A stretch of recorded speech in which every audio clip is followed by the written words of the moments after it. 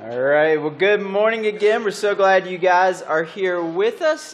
We realize it's a busy time of year, so you guys could be a million other places, but you're here with us, and so we greatly appreciate it. I'm going to jump right into it. Today's going to be a little chaotic. There's going to be some fun at the end.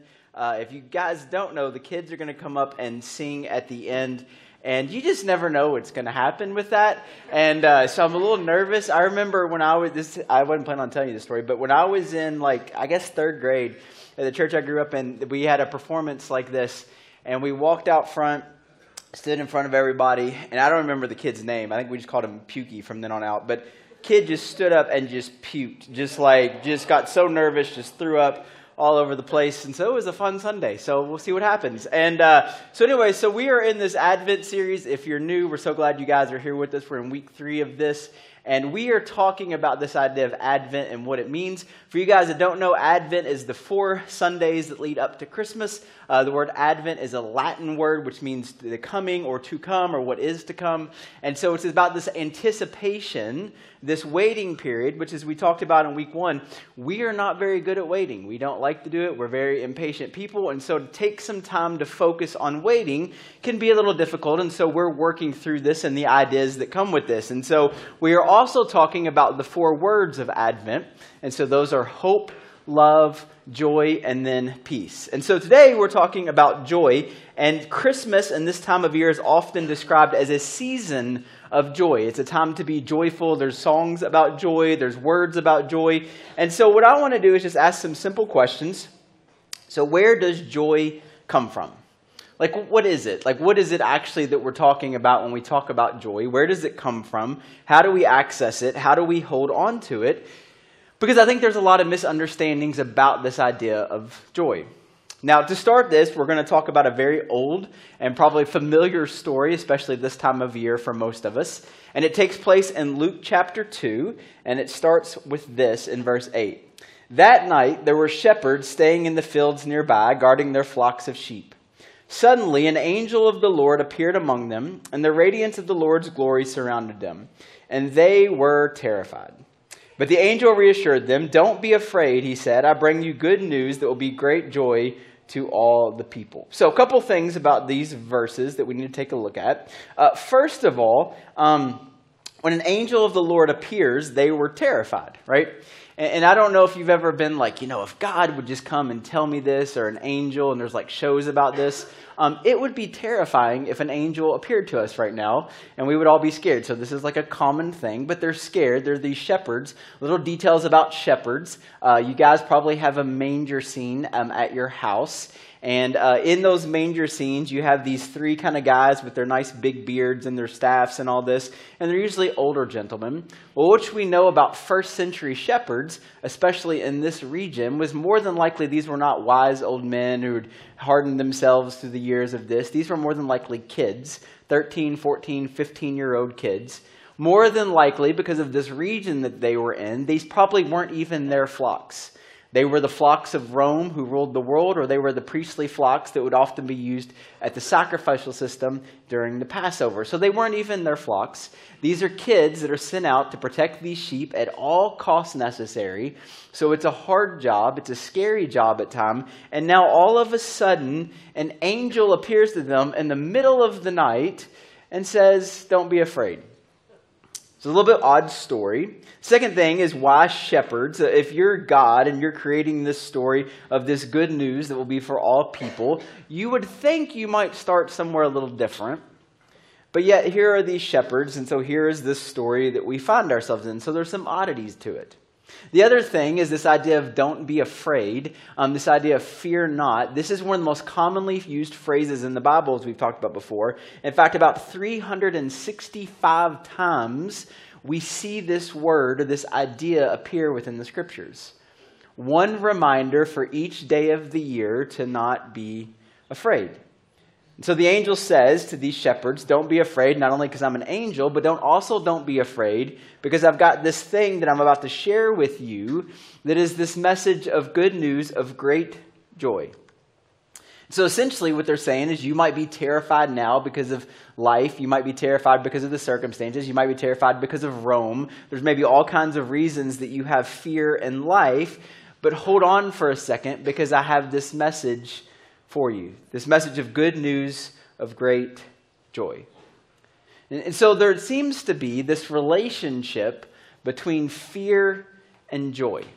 And so what is this relationship between fear and joy, and how does it work out? So a couple questions we want to talk about today. The first one is this. When we think of joy, where does your joy actually come from? Right? What is the source of your joy? I have this idea, especially in this season, that we should be joyful. And so what is the source of our joy? If we think of joy in the context which most of us think about, which is this happiness or this emotion, where does it come from? Now, for many of us, if we answered that question honestly, what we would find out is that the joy that we experience in life comes from circumstances. It comes from the idea that everything is kind of going the way that we hope, the way that we wanted. Everything is good. Everybody's healthy. Everybody's happy. And so we have this kind of emotional tie to these circumstances. But I think what the Bible actually does is kind of gives us this understanding of joy. There's actually something that's much deeper, much easier for us to kind of wrap our minds around as we kind of explore it in this relationship and what joy is actually supposed to do in our lives. And so the message is, don't be afraid, because there's now joy. And what's interesting about that, when we think about it, is when we're fearful of things. So if you're afraid of something, if you're anxious about something, if you're worried about something, does it do any good for someone like me wearing this to tell you not to be afraid? Does that do any good? For you guys that have a lot of anxiety, does it do any good for you for me to say, don't worry about it? Does that help? No, it makes it worse, because you're like, what's wrong with this guy? If he knew what was going on in my life, then he would be worried as well. And so what happens is, if we're going to combat fear and anxiety and worry and things, what happens is we have to replace it with something. For example, if you have a kid that's afraid of something, what you have to do is you have to go in there and you have to convince them through your words and through ideas and things like this, that this thing that they're afraid of is not something they actually have to be afraid of, but you have to replace it with something like comfort. Or you have to replace it with something like actually showing them that the monster under their bed is actually not a monster under a bed. It's just whatever it might be. But you have to replace it with something. And so as we start this discussion of joy and fear and how they relate, remember that in order for fear to go, we have to replace it with something. And what we're going to see is there's this idea of joy that keeps popping up. So one of the psalmists, if you've read the Bible, it's kind of a big part of the Bible. It's in the middle. And this psalmist in here, and we believe this one was actually written by David. It says this in Psalm 28. Praise be to the Lord, for he has heard my cry for mercy. So whatever it is that happens next, apparently there's something within David's life that has him anxious and worked up and fearful. And so he's crying out to God for mercy. And he goes on to say, the Lord is my strength and my shield, and my heart trusts in him, and he helps me. My heart leaps for joy, and with my song I praise him. So something's going on, and so David has reached out, he's pleaded, he's prayed, he's reached out to God, cried out to God, and so whatever it is that he was going through, he says that what he understands is his source of strength, his source of joy is God, and because he trusts in him and he helps me, his heart leaps for joy. Now, let me ask you this. When was the last time that your heart leapt for joy? Like this phrase even, like generally speaking, like if your heart is leaping, we have a problem and we need to call a medic, okay? Because something's about to happen. So obviously this is metaphorical language, but the idea is that there's something that happens, that his heart starts to flutter, it starts to open up, it starts to leap because he understands the source of his strength. And so whatever it was that he was just facing that made him cry out, his fear of whatever that may be, that he found his source of strength, he found his source of joy, and now all of a sudden this fear has been replaced with something else. So whatever it is that you're facing, is it possible that it could be turned from one thing into something else? It's this idea that we often see with people if we talk to them, as we find out the circumstances of their life or the season that they find themselves in. And it's a hard season, and it's a rough season. There's all kinds of things. But yet there's this feeling, and maybe you've experienced this before, where everything seems like it's kind of fallen apart. But there's this feeling within you that's actually everything's going to be okay. And so the angels, they appear to these shepherd boys and they say, don't be afraid. Emmanuel, God with us, is now here with us. And so there's this replacement of fear with this replacement of something else, this good news of message of hope and joy that comes in Jesus. And so, where's the source of your joy? In John chapter 15, Jesus, he's about to leave. And so he's about to go to the cross. Now, the disciples don't really know what's about to happen. And so as Jesus is kind of unpacking this kind of narrative for them, there's all kinds of questions and thoughts. And there's even some fear amongst these disciples, because if Jesus is going to go, then what is going to happen to us? And so Jesus teaches this idea to them. And he kind of says this to them. He says in John 15, he says, I have told you this. So I've told you what's about to happen. So now you know. So that my joy may be in you, and that your joy may be complete. And so he's saying, I'm telling you these things so you know, and so that your connection to me can remain even with about what's about to happen. In fact, if you read the rest of this, and we didn't put it up there, but he says basically, now is the time of suffering and all of these things, but take heart, for I have overcome the world. And so what Jesus is talking about is this belief that joy can actually transcend the circumstances of what they're about to face, the emotions and the feelings and everything that's about to happen. If we turn back to the Psalms again, there's this psalm, and we're not sure who the psalmist was, but there's this interesting dynamic here. And it says in Psalm 30, verse 11, you turned my wailing into dancing. So again, you took me from one state to another state. You removed my sackcloth and clothed me with joy, that my heart may sing your praises and not be silent. Lord, my God, I will praise you forever. So the picture again is being painted of going from one state to another state, from one degree to another. Now, this term sackcloth, if you're not familiar with it, it's this idea that in ancient times, if you were going through a season of something that caused you to have anxiousness or worry or grief or fear, what you would often do is kind of put on this public display. And what you would literally do is take like a sackcloth. So imagine like a burlap sack, and you would wear it and you would cover yourself in ashes because you wanted everybody to see that you're going through a time of mourning, so that they would not only feel sorry for you, but also hopefully join in your grief and your pain to walk alongside of you and to plead to the God or God on your behalf that you would go through this. And so what the psalmist is saying is, I was going through it. Anybody ever gone through it?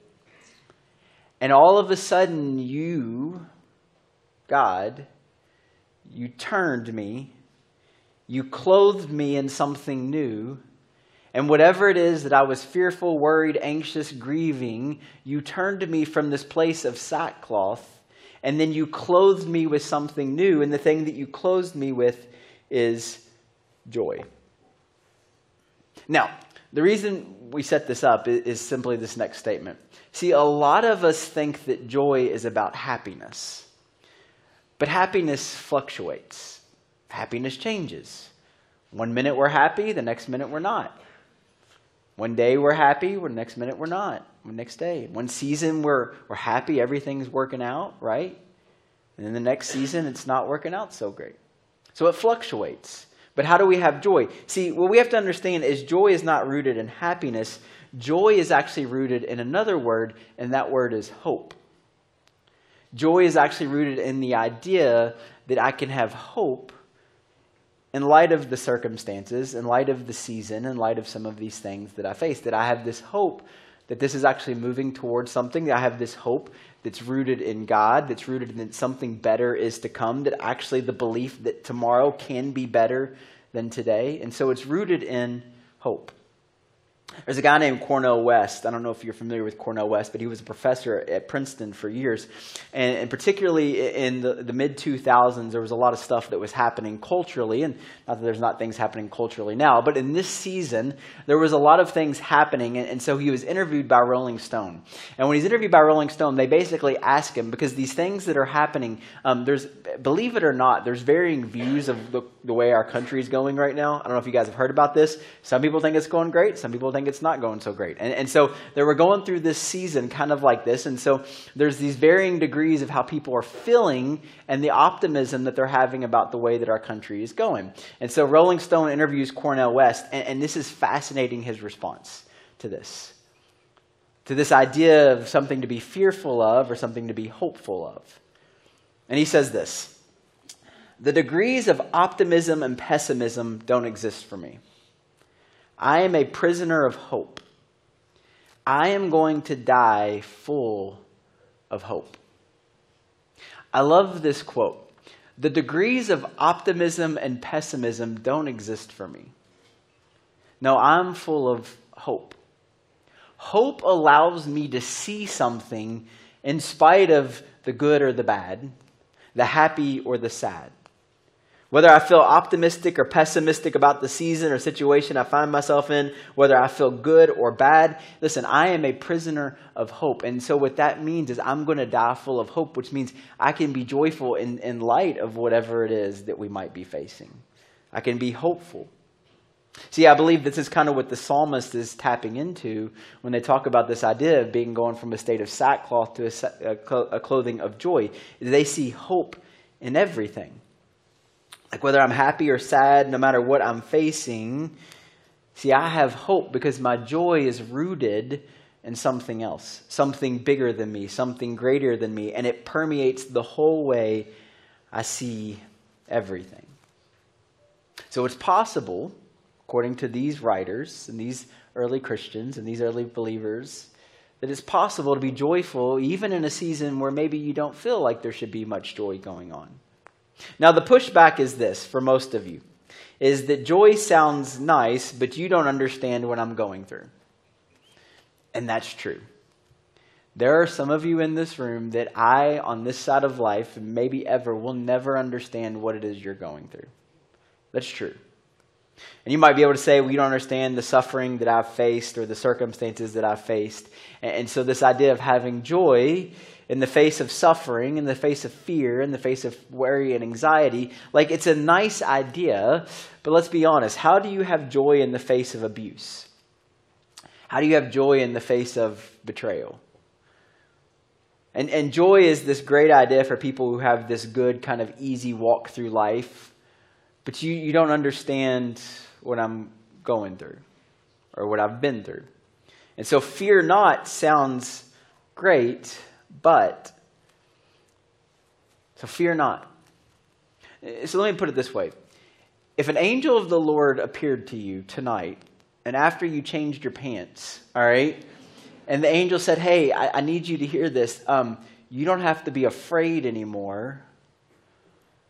What would it be talking about?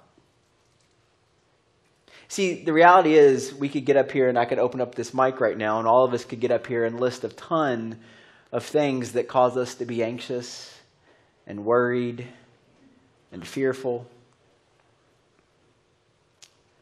Paul, in his letter to the Thessalonians, these are early kind of believers in Christ, and they're facing a lot of adversity. They're facing a lot of issues. And I think one of the common misconceptions of a lot of people when they read the Bible is that like the Bible is written in like fairy tale land, where like everything works out and everybody's happy and everybody gets what they want. But if you understand the life of Paul, like Paul actually lived a really hard life, a life filled with suffering and grief. Not everything worked out the way that he'd always hoped. And so he's writing to these early Christians to encourage them. And he says this in 1 Thessalonians. He says, for we know, brothers and sisters, loved by God, that he has chosen you. Because our gospel, which, by the way, if you don't know that word gospel, anytime you see that or hear people talk about it, the literal translation of that is good news, ekklesia, good news, came to you not simply with words, but also with power, with the Holy Spirit and deep conviction. You know how we lived among you for your sake. Now here's the part. For you became imitators of us and of our Lord, for you welcomed the message in the midst of severe suffering with the joy given by the Holy Spirit. See, there's this belief, and a false one, that when you put your faith and trust in Jesus, it's all just going to work out. And Paul's like, no, like you guys actually kind of went through it. And it was severe suffering. But somehow they had this joy that was given to them by the Holy Spirit. So a couple thoughts. First of all, when we think apart these passages and the ones that we've been looking at, first of all, it seems very clear that joy can actually transcend your circumstances. That joy can actually transcend whatever you're going through. That it can be difficult and it can be hard and it can be dark and you can be suffering, but joy can still be fully present. Which raises the question for all of us to answer, is it possible to be in great agony and yet also tapped into a deep-seated joy? There are people in this room right now that I could invite up on stage. I won't, because that would be embarrassing for everyone. But I could invite them up, and they could tell you the stories of some of the things that they've gone through. And I'll tell you, there have been people in this room, in the next room, and on the room on Thursday night that I've had to counsel through different things, where they're like telling me the things that are going on in their life, and I'm just sitting there going, man, like, I don't know what to say. I'm like, I hope it works out, And then we'll get towards the end of it, and I've literally heard people say, but like, I just got to believe it's going to be okay. Some of you could get up here and say the same thing, that you went through this kind of stuff, and yet inwardly, as Paul writes, that outwardly we're wasting away, and outwardly by everybody else's kind of view, everything should be falling apart, yet inwardly there's like this peace. Or as Paul says it, it's like we're being renewed day after day. So first of all, the thing we see is that apparently this joy, when we find our root of it, can transcend our circumstances. Number two is it becomes obvious as you read these texts that joy is a gift that is given. Which actually makes sense, because if you take the word that we use for joy and you trace it back to its original Greek language, it's the word chara, which actually means and comes from another Greek word, which actually means gift. Which means that joy is actually a gift. In the 51st Psalm, the psalmist says this. He said, "You make me hear sounds of joy and gladness. Let the bones that are crushed be happy again."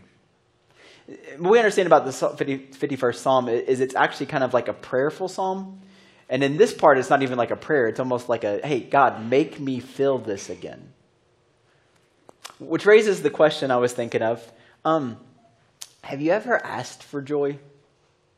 We ask for a lot of things, but have you ever actually asked for joy? Like, have you ever been like in the state of prayer and you actually say this, you know what?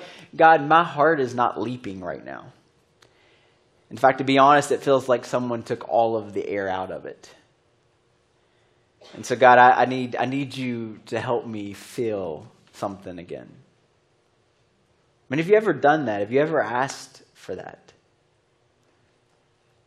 The other thing that we see in this is that for many of these early Christians and early believers, it wasn't just that joy could transcend everything, and it wasn't just that joy is this gift, but for them it was also this thing where it was like joy was just always around. They just hadn't tapped into it. One of my favorite Psalms, and there won't be a slide for it, but I encourage you to look it up later, is Psalm 65, and I'm just going to read it for you. It says this: "The whole earth is filled with awe at your wonders. Where morning dawns, where evening fades, you call forth songs of joy. You care for the land and water it, you enrich it abundantly. The streams of God are filled with water, provide the people with grain, for you have ordained it. You drench its furrows and level its ridges. You soften it and shower and bless its crops. You crown the year with your bounty, and your carts overflow with abundance. The grasslands of the wilderness overflow. The hills are clothed with gladness. The meadows are covered with flocks, and the valleys are mantled with grain. They shout for joy and sing." For this psalmist, his understanding as joy is not that necessarily joy has to come from somewhere else, but that joy is actually built into the fabric of all of creation. That it's just out there. It's just this belief that you can just find it if you're looking. And I actually believe that. Because here's what I know about you and I. If all you ever do is focus on the bad and the negative, you will find it. It's out there. And so what we do is we just focus and we look for that. But have you looked for joy? Because I'm telling you, what you look for, you will find. Because yes, there's a lot of negative and there's a lot of ugly, but there is also a lot of amazing things happening. And maybe we have to not only learn to tap into it, but also we have to be aware of it. Maybe central to this understanding is awareness that not only is joy a gift, but that life itself is a gift, and that the creation we find ourselves in, we can find joy everywhere we go. A couple weeks ago, I was launching into this rant. I don't know if you guys ever do this. You guys ever have pity parties for yourself? Anybody? Just me? Okay. And so I was having one of those, and I was really just like, all I could see was negative. And you can find yourself there. It's easy. I was counseling with a guy a couple years ago, and he was going through the same thing. So I'll tell his story, not mine, because it makes me look better. So we're going through this, and he's kind of having the same thing, kind of throwing a pity party. By the way, I would never refer to us counseling as pity party. Just go with it. All right, so we're going through this thing, and he's having these things he can't oversee, and we're just going round and round and round, and he cannot see past whatever this thing is, and I can't tell you what it was, but he can't see it through it. And we just kept going around and around, and eventually I got to the point where I know him, I know his family, so I stopped him. And I said, hey, like, your kids are pretty great, aren't they? And he's like, yeah, they're awesome. And he's like talking about his kids, and you can see like kind of the joy light up in his face. And I'm like, yeah, I know your wife. Like she's a great person, right? And he's like, oh yeah. And he's kind of lights up a little bit. And it's like it was this brief glimpse of like lighting up, and then it was like, yeah, but let's get back to what we want to talk about. And so then he gets into the negative, and I'm like, okay. And I was like, yeah, but like your kids are pretty awesome. Like your family's great, right? And he's like, yeah. And then I said, you know, there's this weird thing I remind people of. Do you actually believe that God is for you? And he's like, yeah. And I was like, well, why don't we just start there? Like, I know that there's this stuff, but man, you got a lot to be joyful about. You got a lot of gifts in your life. As we talked about a few weeks ago, I think that some of us just need that reminder, that awareness of all of the things we already have to be joyful for. Just like the psalmist, we just got to look. You ever have those like moments of joy in your day? And I think what we do is when we think about joy, we think of these big, it gives it circumstances, emotions, but just in the ordinary. A couple weeks ago, actually a couple months ago, I was having this meeting, and the meeting did not go the way that I'd hoped that it would go. It wasn't like bad, it just wasn't. I walked away, like, you ever had those meetings, you like walk away and you're like, I don't know what that was. It wasn't good, but I don't know what it was. And so I'm at this particular restaurant, and you'll figure it out here in a second, and I'm getting ready to leave, and I'm kind of frustrated with how the meeting went, and then I saw that they had buttermilk pie. Have you guys had one of those? And it took me back like 40 years to like my grandparents and having buttermilk pie. And so I got a slice of it. And you know what? It was pretty good. And all of a sudden, I just had to find the joy in the day. For example, has anybody had like a really rough week? Anybody? You can raise your hand. It's okay. Anybody up close? Anybody? Over here? All right. Have you ever had ice cream? Yeah. So here's a Dairy Queen gift card. Go and get yourself some ice cream.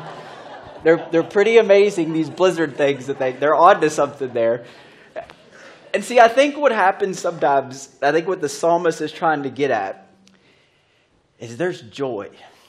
You just got to look for it. Here in about 15 minutes, you guys are going to see a whole lot of joy come across this stage. And it's going to be chaotic, but you will see joy. There's this story that kind of taps into all of this, I think, for me. It's in the Old Testament. And it's this idea that, as we've talked about, is that we can find joy in the ordinary. It's all around us, so we can see it. But also the source of our joy is kind of rooted in this faith that we have in God. And so in this story, it's in the book of Nehemiah. And in the book of Nehemiah, the people of Israel have kind of gone through it. And if you don't know their story, I'll give it to you real quick. They've been conquered by one group of people after another. And so it started with the Egyptians, then the Babylonians, and the Persians, and the Syrians, and then the story we find ourselves in with Jesus is Rome. But in this particular story, they've been conquered by Babylon, and the Babylonians are going to be defeated by the Persians, and so they're going to go from one captor to another captor. And it's been a long time. It's been this kind of long period where they've just kind of been in this waiting season and in this mourning season. And several generations of people, this is all they've known is captivity. And so they've lost their scriptures, they've lost their faith, they've lost themselves as a nation, they've lost the temple. And Nehemiah kind of walks into this, and at one particular point of the story, they find a copy of some of the old sacred texts, what we refer to as the Bible. And these people have not in their lifetime ever heard these words. And so Ezra, another prophet, he gets up and he starts reading these ancient words of these people's story. And the Bible tells us that all of a sudden they start to weep and they start to cry out loud, because it's like all of a sudden, like it's like their identity, their hope, their joy, like it's starting to be returned. But it wasn't sad. It was like this emotion of just like all of a sudden they've been through so much defeat. Have you ever felt defeated? And so Ezra and the priests, they read these scriptures, and these people find their source of their hope and their joy again in God. But it's not just about this idea of just hearing these words. There's this moment at the end of this story, of this encounter that I love. And so all of these people are crying because all of a sudden, like, they're holding on to God again. And for some of them, it's the first time in their life they've ever seen this or heard these things. And then at the end of it, Nehemiah says this. He says, "Go and enjoy some good food and sweet drinks. Send some to the people who have none, because today is a holy day of the Lord. Don't be sad, because the joy of the Lord will make you strong." And it's like this story where it's like, hey, like they tap into this root, this source of God as their strength. But then Nehemiah is also like, yeah, and guess what? Creation is pretty awesome. Go and get something to eat and get something to drink and celebrate. I grew up in a particular version of church in which everything that was holy had to be really somber. And sometimes a little boring, if I'm honest. And yet in this story, like Nehemiah is like, hey, you guys have heard this text and it brought up these feelings and these emotions. Now, why don't you go out and throw yourselves a little party? Why don't you actually celebrate a little bit?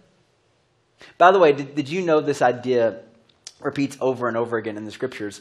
That when the Bible describes whatever the end of all of this is, whatever happens at the end, it's like this description we keep seeing over and over again, that it's like a party, it's like a feast, it's like a reunion.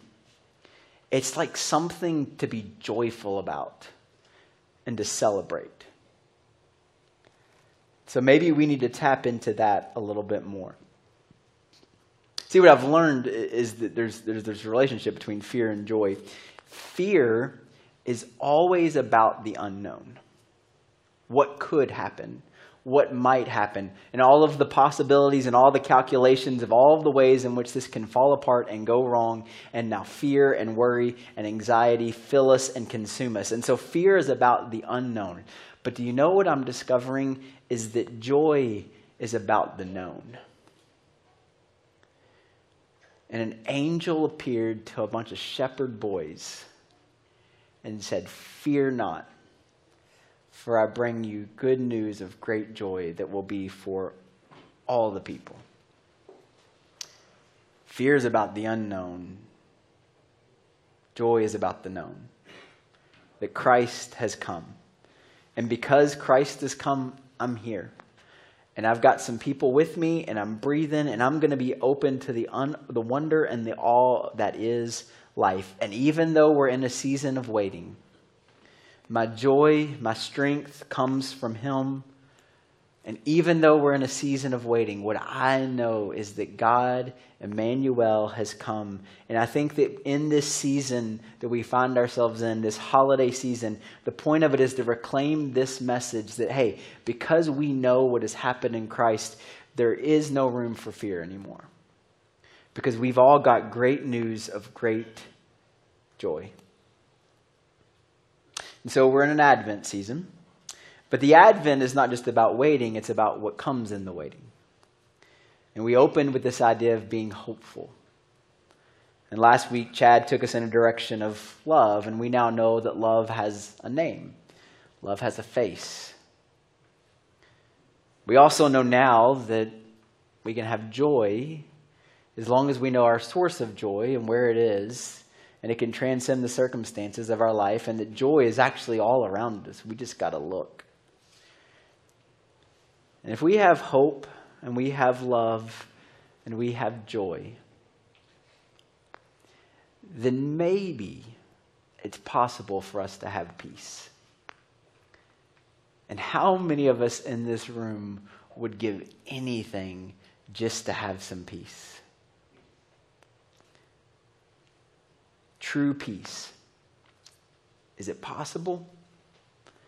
Well, you'll just have to come back next week. Let's pray. Father God, we love you. We thank you. We thank you for the joy that you give us. That as the psalmist says, that you are our strength. You are our joy. We find it in you. And God, what I love about that message is that you transcend the circumstances that many of us may face, maybe even in this season. God, I love, as the psalmist says, that joy is everywhere. We just got to be open to it. We just got to look for it. And God, may we continue to be people that find joy and hope in everything, even in the ordinary.